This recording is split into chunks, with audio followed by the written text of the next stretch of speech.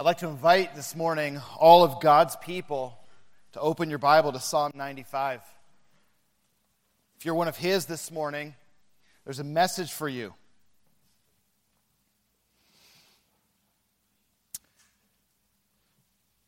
Let's start today by reading the text. Just a brief background of what it is that we're reading this morning. You'll notice when you get to Psalm 95 that there's no psalm title identifying the particular human author that was inspired by the Holy Spirit. But in the Septuagint, the ancient translation of Hebrew into Greek, the psalm title states this: the praise of a song by David.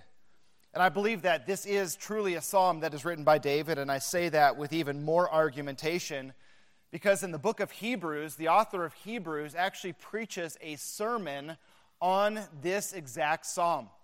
Most of Hebrews chapter 3 and Hebrews chapter 4 are an exposition of Psalm 95, and in Hebrews 4:7, the author of Hebrews quotes Psalm 95 by saying that God spoke these words in or through David. Now, Hebrews preached this psalm, but I believe that this psalm itself is a sermon written by David to the people of God who were under his leadership. And so the words of this psalm that I'm going to read in just a moment read like a heartfelt sermon from a prophet king to his beloved people. And you'll notice something. It divides into two parts. The first half of the psalm is a call to worship. The second half of the psalm is a warning about the possibility of an unbelieving heart. Let's look at this amazing psalm beginning in verse 1 of Psalm 95. O come, let us sing unto the Lord. Let us make a joyful noise to the rock of our salvation. Let us come before His presence with thanksgiving and make a joyful noise unto Him with psalms.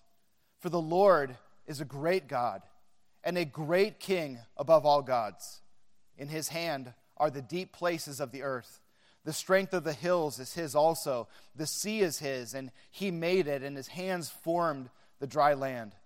O come, let us worship and bow down. Let us kneel before the Lord our Maker, for He is our God, and we are the people of His pasture and the sheep of His hand.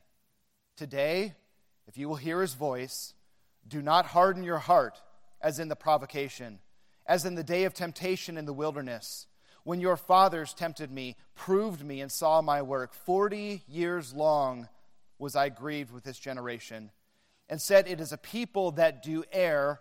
I'm going to pause right there. The word err is actually a word, the same word that is used in Isaiah 53 when it says, all we like sheep have gone astray. And so what is David saying about these people in their heart? He says, these are a people that do go astray in their heart. They have not known my ways. Unto whom the Lord says, I swear in my wrath that they should not enter into my rest. Lord, would you encourage our hearts today to be the people of God who are identified in this psalm, who are called to worship your name, who rest in the gospel, the soul-satisfying gospel of Jesus Christ. If there's anyone here today that cannot be invited as a people of God, or who comes believing that they are the people of God, but perhaps there's not a genuine faith in their heart, I pray that you would move them today through the message of David and the working of the Spirit of God in our hearts, that you would draw a people to your name as true worshipers. Help me to be filled with your Spirit as I preach this amazing passage, and I pray that you would just encourage our hearts and be glorified in this. And we ask this in Christ's name. Amen. Last December, so just a couple months ago, there was a woman by the name of Kelly Conlon. Perhaps you've heard of her name. And she was with her daughter and her daughter's friends. They were part of a Girl Scout troop, and they were in New York City around the time of Christmas, celebrating some festive aspects of the Christmas season in New York City. one of the things that they wanted to do was to go to a Christmas spectacular, a concert at the Radio City Music Hall. And so Kelly goes into the music hall, and she has tickets, and she's there with a group. She's there with her daughter, and all of a sudden, she hears over the loudspeaker a description of somebody that matches her, dark hair with a gray scarf. Immediately, she's approached by uniformed security officers, and they approach her and they say, "Come with us. You've been asked to leave the premises. You can't be here." Why not? Well, it appears that Kelly's law firm that she worked for in New Jersey was in the midst of litigation with a Madison Square Gardens corporation that owned that venue and other venues, and because there was a lawsuit going on, that company, that corporation, had put on a list all of the employees of any law firm that would be in litigation and would not allow them in any of their venues. Where you say, well, how, out of all of the people that are flooding in and all of the people that are there, how did they know that Kelly was not allowed to be there? Well, the security told her that she was caught by facial recognition software. Every single person that came in there, their faces were scanned, and there was a database of all of these people. And in the words of Kelly, she says, "They knew my name before I told them. They knew the firm I was associated with before I told them, and they told me I was not allowed to be there." Well, this morning, Psalm 95 describes two different kinds of people. Both of them identify themselves as the people of God. Now, if you notice, I said they identified themselves as the people of God. Why did I say it that way? Because the text indicates this morning that how a person identifies themselves spiritually might not match up with reality. Notice back in our passage the contrast between these two different peoples. Notice verse 7. It says, "For he is our God, and we are the people of his pasture and the sheep of his hand." And now contrast that with the second part of verse 10, where it describes these people as a people that go astray in their heart, and they have not known my ways. So one of them are the people of his pasture and the sheep of his hand, and the other one are a people that go astray in their heart, who have not known my ways. Now, a profound aspect of the biblical context of this psalm is that this psalm does not just speak to one era of the history of God's dealings with people in redemptive history. This psalm actually speaks to four distinct eras. Because if you cut in the words of Psalm 95, there is a backward look at the people of Israel that came out of the Exodus. So there is that distinct era of people, the Exodus era Israelites. There is also a speaking to the Davidic era Israelites. Then the author of Hebrews takes this passage, and in the first century, he applies it very specifically to the first century Christians that were a part of the Hebrews church. And then the context reaches beyond that, and it reaches finally to us. Those of us today who identify ourselves as the people of God. And so in any era, in any dispensation, there is a people of God, but amongst the people who profess him, there may be some that go astray in their heart because they have not known his ways. I want to ask you a very significant question this morning. How are you doing spiritually? How are you doing spiritually? Now, perhaps I asked that question and you heard the words and you're like, whatever.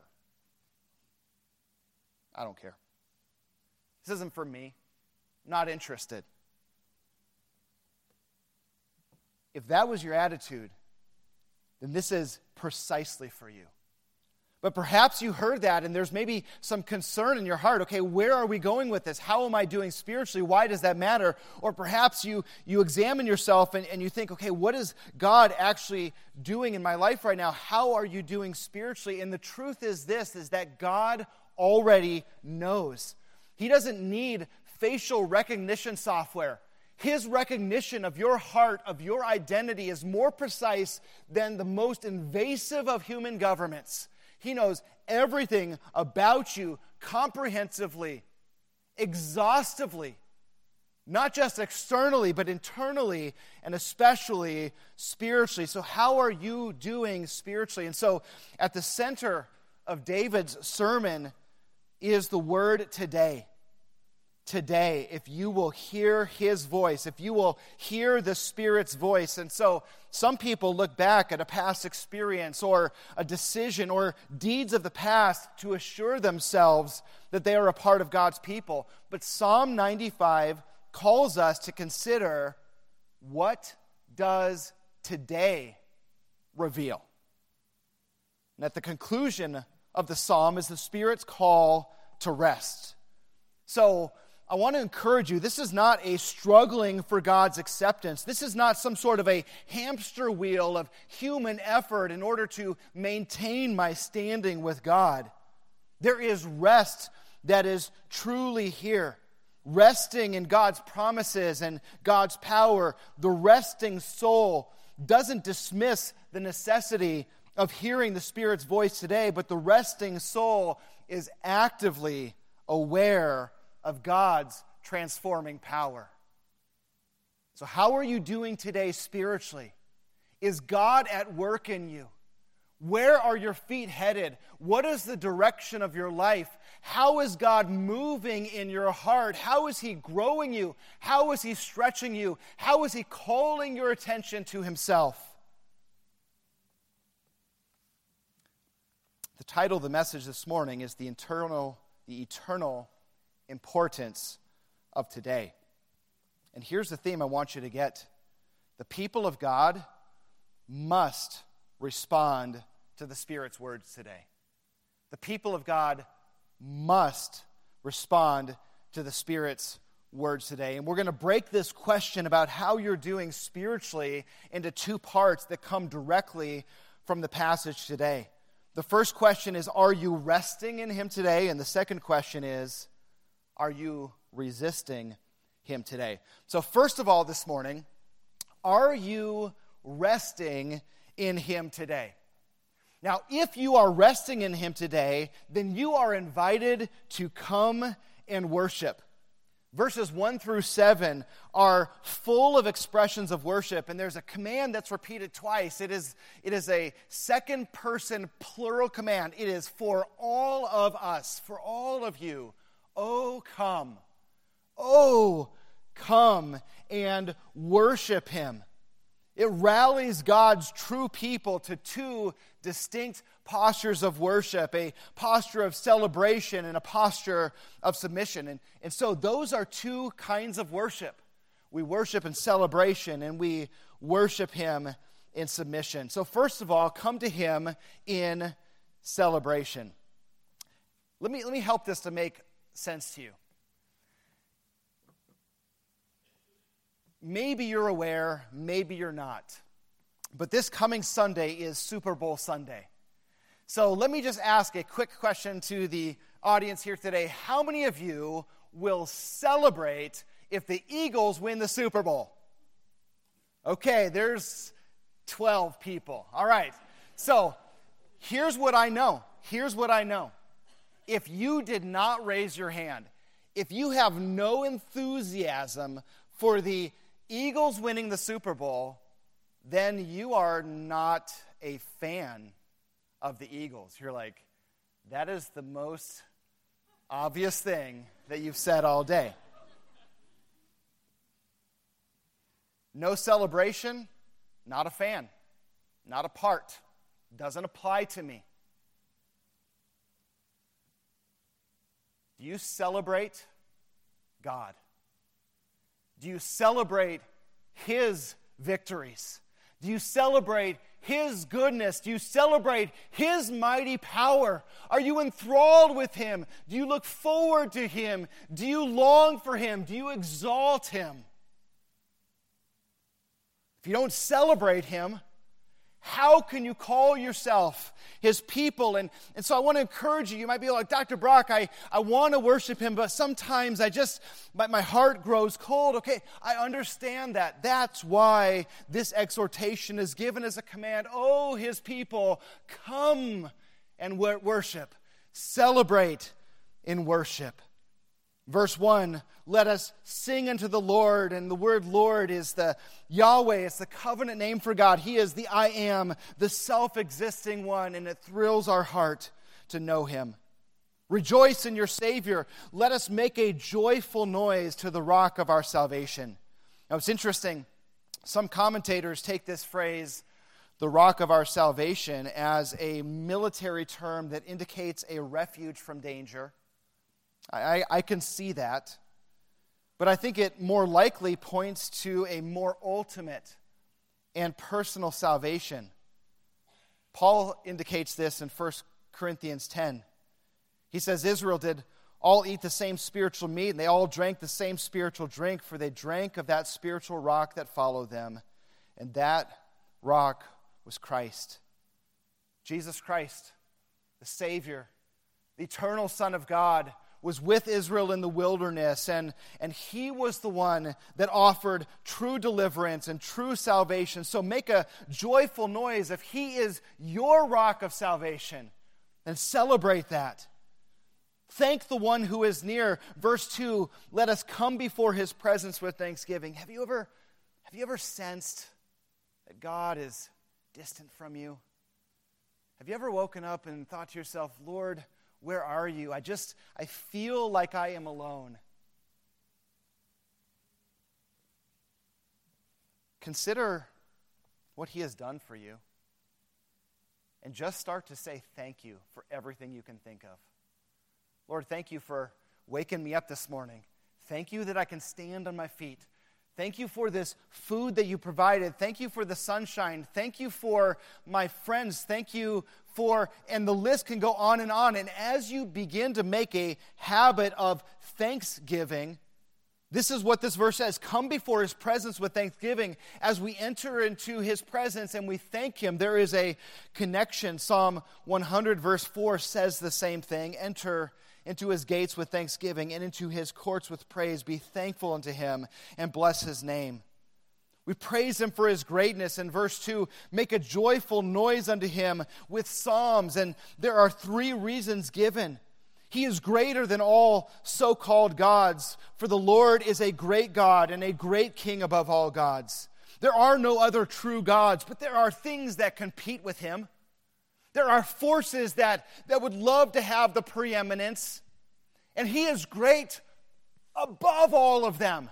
There is no comparison. There is no thing that can compete with Him.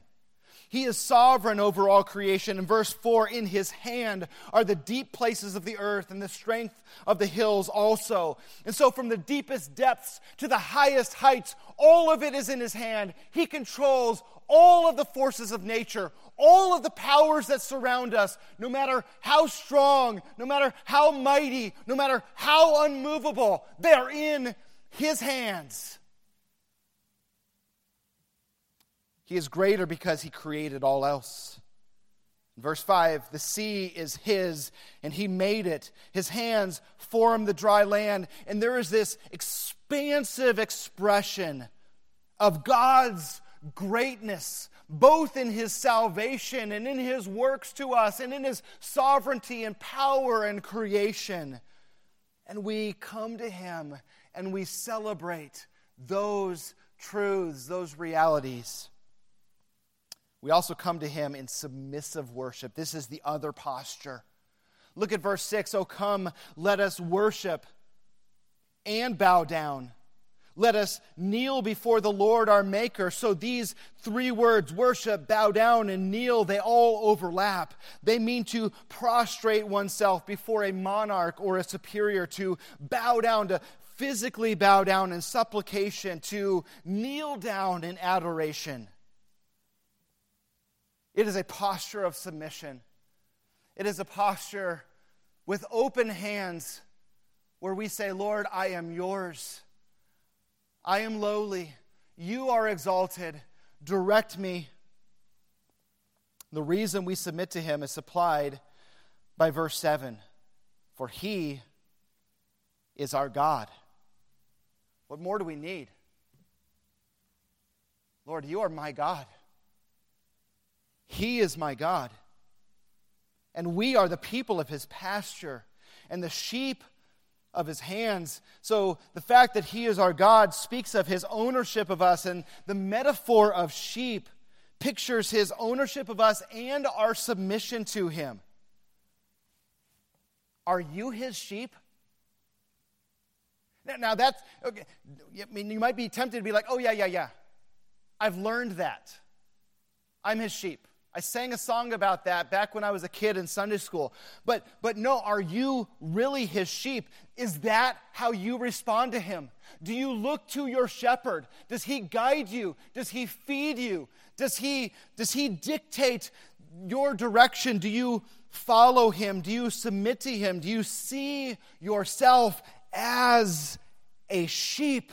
And do you see him as your necessary and only shepherd?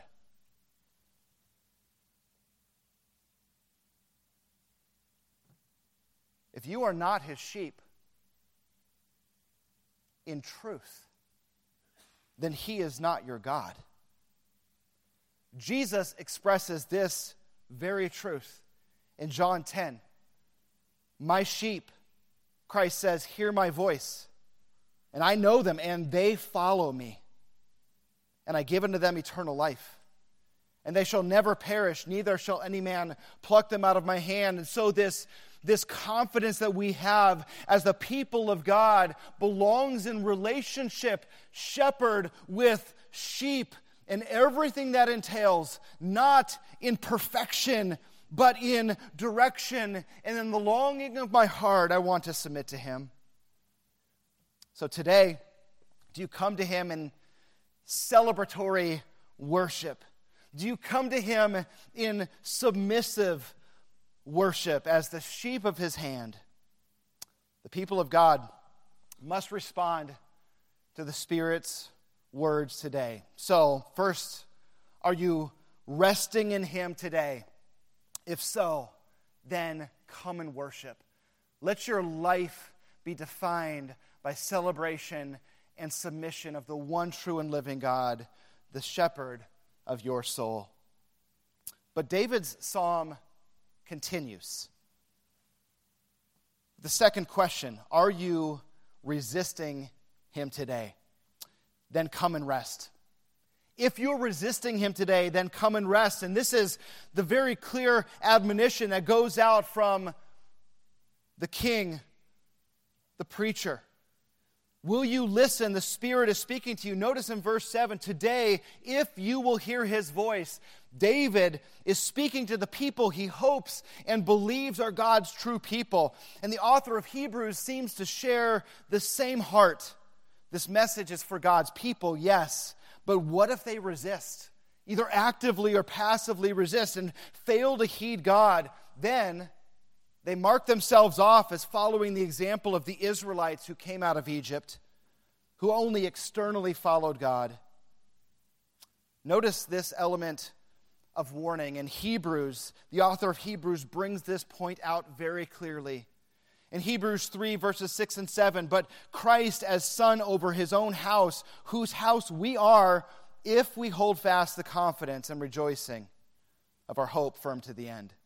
In Hebrews 3:14, we are made partakers of Christ if we hold the beginning of our confidence steadfast unto the end. And so will you listen? Will you listen today? Will your ears be open and your heart be open? The Spirit is speaking to you.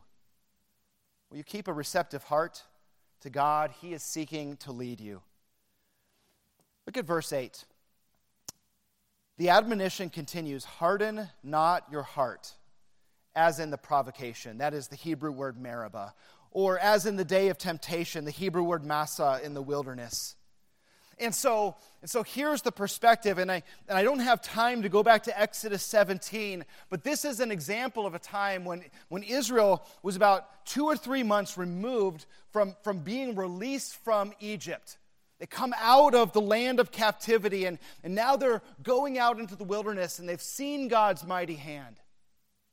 And then they got thirsty, but all they had was bitter water, and God made it sweet, and He made it drinkable. And then they got hungry, and God provided them manna, bread from heaven, to feed their hungry bodies.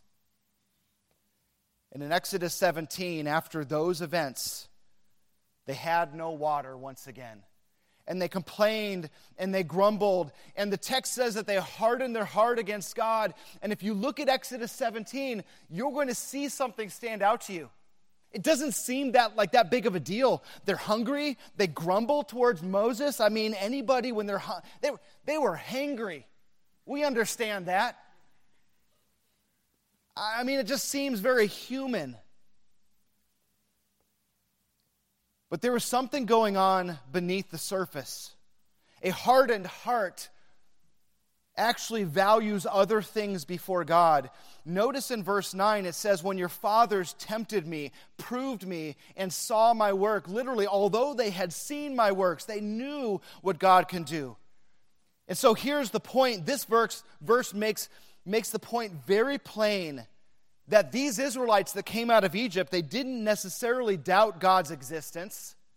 They didn't doubt His ability because they had just seen what He did.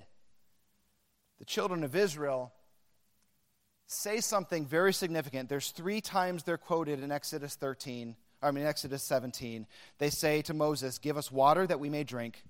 They say, wherefore is that thou hast brought us up out of Egypt to kill us and our children and our cattle with thirst? And they say this, they say, is the Lord among us or not? Their heart valued other things more than God. They wanted bread, and they wanted God to provide. And if God didn't provide bread, then is He really among us? Is He really God? Is He really who He says He is? And we kind of doubt that. And there is this expression that can well up in our hearts. And so today you're like, oh, I'm a person of God, and I believe that He is real, and I believe that Jesus died on the cross. And yet when crisis happens, you get angry with Him. When you lose something that's precious to you, you doubt Him, and you get bitter with Him, and you turn your back on Him. Do you use God for stuff? Do you tell God you'll follow or obey Him if He takes care of you? How do you respond when God takes something away? And if you can only praise Him in the good times, but not the low times, if He's only good when He blesses, but not when we don't see His hand of blessing, then this is the same heart attitude that was brewing in the hearts of the Israelites that came out of Egypt. And the author of Hebrews warns believers about this deceitful heart of unbelief, being hardened through the deceitfulness of sin, viewing God not as my goal, but as a bridge to the stuff that I really want in life. Unbelief isn't about not believing that God is real. Unbelief is believing that God exists for you and not you for God. Religion is full of people who say, I'm going to do this religion because if I do it right, I'm going to get what I want. A relationship with God says, there's one thing my soul desires, and that will I seek after, that I may be with Him and in His presence. And I don't have time, and I understand I've taken a little bit too much. And I want to just bring this together as we wrap it up. And I want to ask the question about what today says about who you are. Because salvation isn't won or lost in a day. It's not like if you have a bad day, you lose your salvation and you got to maintain your salvation on a daily basis. But what happens in your heart today reflects the reality of who you are.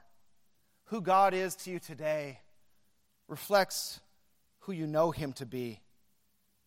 And notice in verse 10, this is not a moment that defined them, but this is a moment that revealed them. Verse 10, 40 years long was I grieved with this generation and said, this is a people that go astray in their hearts. They have not known my ways. That's who they were. And so this morning, will you rest in God? He is sufficient to you. He is sufficient for you. Verse 11, unto whom I swear in my wrath that they shall not enter my rest. And the way that turned out in the Exodus was these people did not get to go into the promised land. But the author of Hebrews makes a very important point. He says that when David in Psalm 95 uses the word today, he's speaking beyond that generation to his present generation, and beyond the present generation to future generations. The Spirit is speaking to us. Today, we need to rest in him. It doesn't mean working for him. It doesn't mean working to get into his good graces. It means resting in the gospel. What Christ has done is sufficient. But it means that there is nothing more important than that rest. The book of Hebrews says, let us strive to enter that rest. Like, Dr. Brock, wait a second. How can we strive to enter the rest? I thought we weren't supposed to work for God's acceptance. Let me illustrate it briefly with this. Let's say you're 50 miles out from the shore in the ocean. You've been swimming for hours. Your strength is running out. You're about ready to go under to your death when all of a sudden a rescue boat pulls up alongside of you. The rescue boat comes alongside, and with a life preserver attached to the rope, it tosses it out and it lands 10 feet to your side. As you notice that there, you feel encouraged, and so with renewed effort, you start swimming to the shore. You only have 50 more miles to go. You can do it. That is striving for salvation. That is self-salvation, and it will end in drowning. However, when you see that rescue line get launched into the water and you understand that that is your salvation, then nothing can keep you from reaching out with everything that you are and holding on to that. And then as they pull you onto the boat and they bring you onto safety, you would sob in thankfulness that you have been rescued by another. And if you're in here today and you don't know Christ, because you're striving on your own to get to him. Or perhaps if you examine yourself today and you're a people, but not his people and the sheep of his pasture, then if you're resisting him today, come and rest. And believer, this is a sermon for us. If you are resting in him today, then come and worship. That is the call that goes to each of us. Come and worship. Lord, would you encourage our hearts with this sermon that has been repeated through history?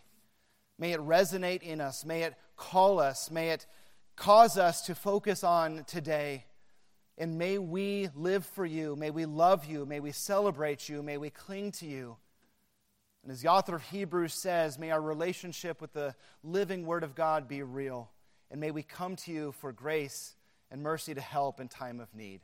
And we submit this to you. I ask that you would do your work through your Word. In Christ's precious name, amen.